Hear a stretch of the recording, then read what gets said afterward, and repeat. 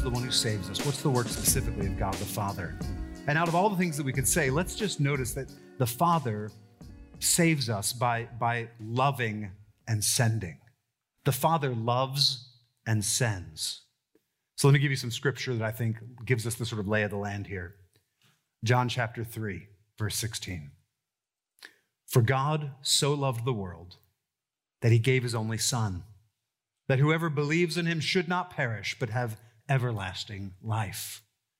Right now, it's obvious that that's talking about God the Father, because he's the one who has a Son to give us, right? 1 John chapter 4, verse 9. In this, the love of God was made manifest among us, that God sent his only Son into the world so that we might live through him. Romans chapter 5, verse 8. But God shows his love for us in that while we were still sinners, Christ died for us. Ephesians chapter 2, verses 4 to 6. But God, being rich in mercy, because of the great love with which he loved us, even when we were dead in our trespasses, made us alive together with Christ. By grace you've been saved, and raised us up with him, and seated us in the heavenly places in Christ Jesus. What emerges from the Bible is this picture of a heavenly Father who loves. And notice two important things about his love. See that his love is even better than unconditional. Right? Unconditional love is when you love someone even though they haven't done anything to deserve it. Right? And that kind of love is great. But the love of God the Father is far better than that. He doesn't just love us even though we haven't earned it. No, those passages I just read, did you notice God loves us despite us? He loves us even though we've done a million things to deserve nothing but his wrath and anger. Right there in John 3:16, the world that God loves so much is the same world that refused to know his Son, according to John 1:10. There in Romans chapter 5, God comes to us in love while we were still sinners. In Ephesians 2, his great love is shown to us while we were still dead in our trespasses. And brothers and sisters, that is good news, because otherwise, none of us could possibly have any hope of ever being saved. None of us are in a position to initiate a relationship with God. We lack the desire, we lack the ability, we lack the goodness. And so God had to choose to love us first. I think this is important. It shows us that conversion doesn't come as the reward at the end of a long process of personal improvement. Right? Conversion is something that God gives because of what's in him. Love, not because of anything good in us. The second thing to notice here is that God's love is most clearly seen in the gift of his Son. Now, the Bible shows us a million different ways that God demonstrates his love. In the way that he cares for us every day, in the way that he makes the world and sustains it. Jesus says that God shows his love for his enemies by causing the rain to fall on the just and the unjust. But if you really want to see the Father's love, the Bible says you look for it in the fact that he sent his Son. Right, did you notice that? John 3:16, God so loved the world.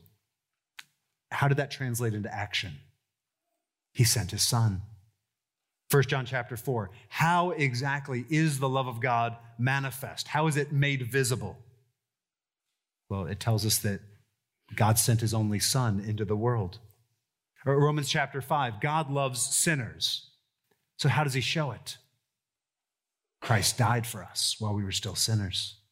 Right, we can never separate the love of God, the Father, from the gift of Christ. Right, Jesus didn't come to convince an angry and wrathful Father not to be so mad at us anymore. He didn't come to convince the Father to love us by dying for us. No, the Father already loved us. That's why he sent his Son. There is no access to the Father's saving love outside of Christ.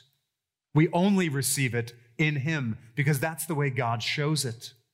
The Father loves and sends. Can you see where conversion fits into that? Conversion is what the Father has brought about in your life as the result of his gift. He loves you, and so he's not content to leave you dead in your sins, hating his law, a child of wrath. And so he sent his Son, his beloved Son, to die for you so that you could be reborn, so that you could be converted, so that you could be transformed, so that you could be made lovely in this life and ultimately perfectly in the next. That brings us then, I think, to the work of God the Son in our conversion. And what we see in the Bible is that Jesus makes atonement for our sins, and he rises from the dead so that we might live. God the Father loves and sends. God the Son dies and rises. The Father sends the Son. It turns out not primarily to teach or to heal or to be an example for us, though he did all of those things. No, the most important thing that Jesus came to do, the reason why the Father sent him, was to die for sinners. Again, just sticking with some of those passages that we've already looked at. Romans chapter 5, verse 6, Christ died for the ungodly. Romans chapter 5, verse 8, while we were still sinners, Christ died for us. In Romans chapter 3, verses 24 and 25, it talks about the redemption that is in Christ Jesus, whom God put forward as a propitiation by his blood to be received by faith. Brothers and sisters, make no mistake, this is the very center of the Christian faith. Of all the things that Jesus did, his incarnation, his wonderful ministry of teaching, the great mercy and love that he showed to sufferers, he only gave us one thing that we should keep doing in order to remember him. Do you remember that? Jesus gave us one thing. He said, keep doing this until I return to remember me. And that is the Lord's Supper, where we specifically celebrate his crucifixion. That's how Jesus wants to be remembered by his people until he returns, in his death, his broken body, his shed blood. That's the center of our faith. That's the work of Christ. God the Son was sent to take on human flesh, to live a life of perfect obedience to his heavenly Father, to fulfill the law of God as a man, and then to offer himself as a spotless sacrifice for our sins. And on the cross, Jesus took the judgment that we deserve for our sins. He became sin for us. He bore the punishment that his people deserved. On the cross, he exhausted the righteous and holy wrath of God the Father. That's what makes our conversion, right? What good does it do to take a guilty man and make him spiritually alive? What good would it do for God to love people whose sin still stands against him? We need the death of Jesus to take away that guilt, to take away that stain of sin so that we can have a righteous standing before God the Father. But that's not all Jesus did, because a dead man ultimately can't save anyone. So 1 Peter chapter 1, verse 3 says, "Blessed be the God and Father of our Lord Jesus Christ. According to his great mercy, he has caused us to be born again to a living hope through the resurrection of Jesus Christ from the dead." Jesus died, and then he rose from the dead in victory over sin and death as a sign that his sacrifice had been accepted by the Father. And so now Christ is alive to offer salvation to anyone who will turn from their sin and trust in him. See, brothers and sisters, our conversion is wrapped up in being united to Christ in his death and resurrection. Before our conversion, the Bible tells us that we were far off, that we were alienated from God, alienated from his people, alienated from his love and his favor. But now that we've been spiritually united to Christ, now that we are in him, we are part of his body. His righteousness is our righteousness. His spiritual life is our spiritual life. Michael took us to 2 Corinthians chapter 5 a little bit ago. We read there, "Therefore, if anyone is in Christ, he is a new creation. The old has passed away. Behold, the new has come. All this is from God, who through Christ reconciled us to himself. Right? You see, that's conversion language, right? New creation. Old, gone. New has come. But I think we tend to read that passage with the emphasis on the new creation part. I think the real action is in that phrase, in Christ. Who is a new creation? Well, it's the in Christ one. How has God reconciled us to himself? Paul says, through Christ. Right, listen to how Paul unpacks this in Romans chapter 6. He says, do you not know that all of us who have been baptized into Christ Jesus were baptized into his death? We were buried, therefore, with him by baptism into death, in order that just as Christ was raised from the dead by the glory of the Father, we too might walk in newness of life. For if we've been united with him in a death like his, we shall certainly be united with him in a resurrection like his. We know that our old self was crucified with him in order that the body of sin might be brought to nothing, so that we would no longer be enslaved to sin. For the one who has died has been set free from sin. Now, if we've died with Christ, we believe that we will also live with him. We know that Christ, being raised from the dead, will never die again. Death no longer has dominion over him. For the death he died to sin once for all. The death he died to sin once for all. But the life he lives to God. So you also must consider yourselves dead to sin and alive to God in Christ Jesus. Right? Paul is talking here about conversion, right? Walking in newness of life, being set free from sin, being dead to sin, being alive to God. And notice how that happens. By us being baptized into Christ's death, so that his death to sin, there in verse 10, becomes our death to sin, so that his resurrection life becomes our resurrection life. Brothers and sisters, Christ came to die and to rise for us, so that we could be born again, so that we could be converted. Right? As we're united to him, we experience all of those things. When God means to save us, the Father loves and sends. God the Son dies and rises. And that brings us then to the work of God the Spirit in our conversion. And the Spirit, we see in Scripture, quickens us and unites us to Christ.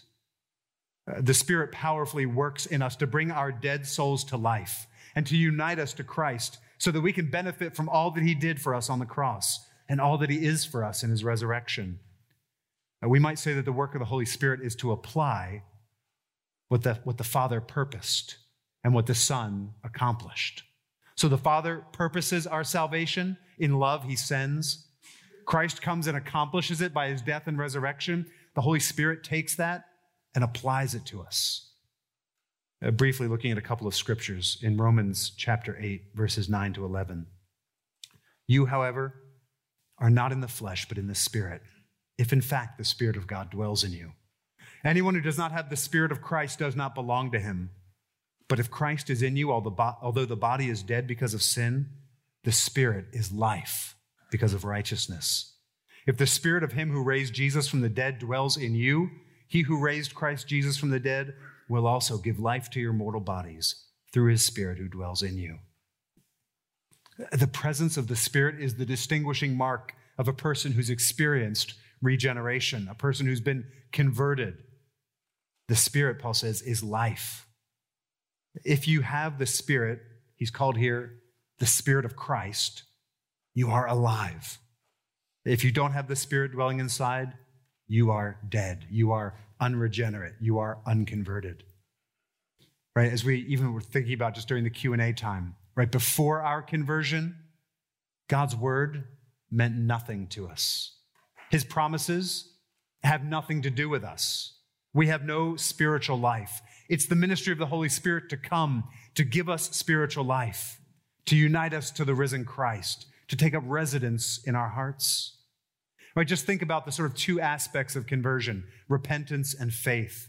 Both of them are wrought in us by the work of the Spirit. The Spirit gives us repentance The Spirit shows us our sin and reveals to us how terrible and grievous it is.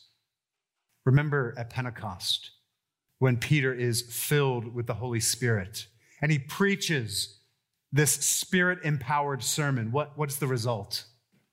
It says, now when they heard this, they were cut to the heart and said to Peter and the rest of the apostles, brothers, what shall we do? And Peter said to them, repent and be baptized, every one of you, in the name of Christ Jesus for the forgiveness of your sins. Right, the Spirit falls and conviction of sin happens. This is what Jesus promised back in John 16, where he says of the coming Spirit, when he comes, he will convict the world concerning sin and righteousness and judgment. Concerning sin because they do not believe in me, concerning righteousness because I go to the Father, and you will see me no longer. Friends, all true repentance comes to us as a gift of the Spirit. He makes us spiritually alive and empowers us as spiritually alive people to see our sin and to turn from it. And with respect to faith, again, it's the Spirit who gives us this gift. In his Institutes, Calvin calls faith the principal work of the Holy Spirit. The Westminster Confession says this, the grace of faith, whereby the elect are enabled to believe to the saving of their souls, is the work of the Spirit of Christ in their hearts. The church has always understood that saving faith is made up of three elements. There's the facts, there's an understanding of the facts, and there's trust in the facts. And those first two elements, those can be obtained naturally, right? The demons, they know the facts. They agree with the facts that Jesus is God's Son who came and died on the cross and rose from the dead. It's that third element, that trust in the death and resurrection of Jesus for our salvation. That's what requires the work of the Holy Spirit. And that's why the Apostle Paul told the church at Corinth that the gospel message that he proclaimed to them, he says it came in a demonstration of the Spirit and of power, so that your faith might not rest in the wisdom of men, but in the power of God.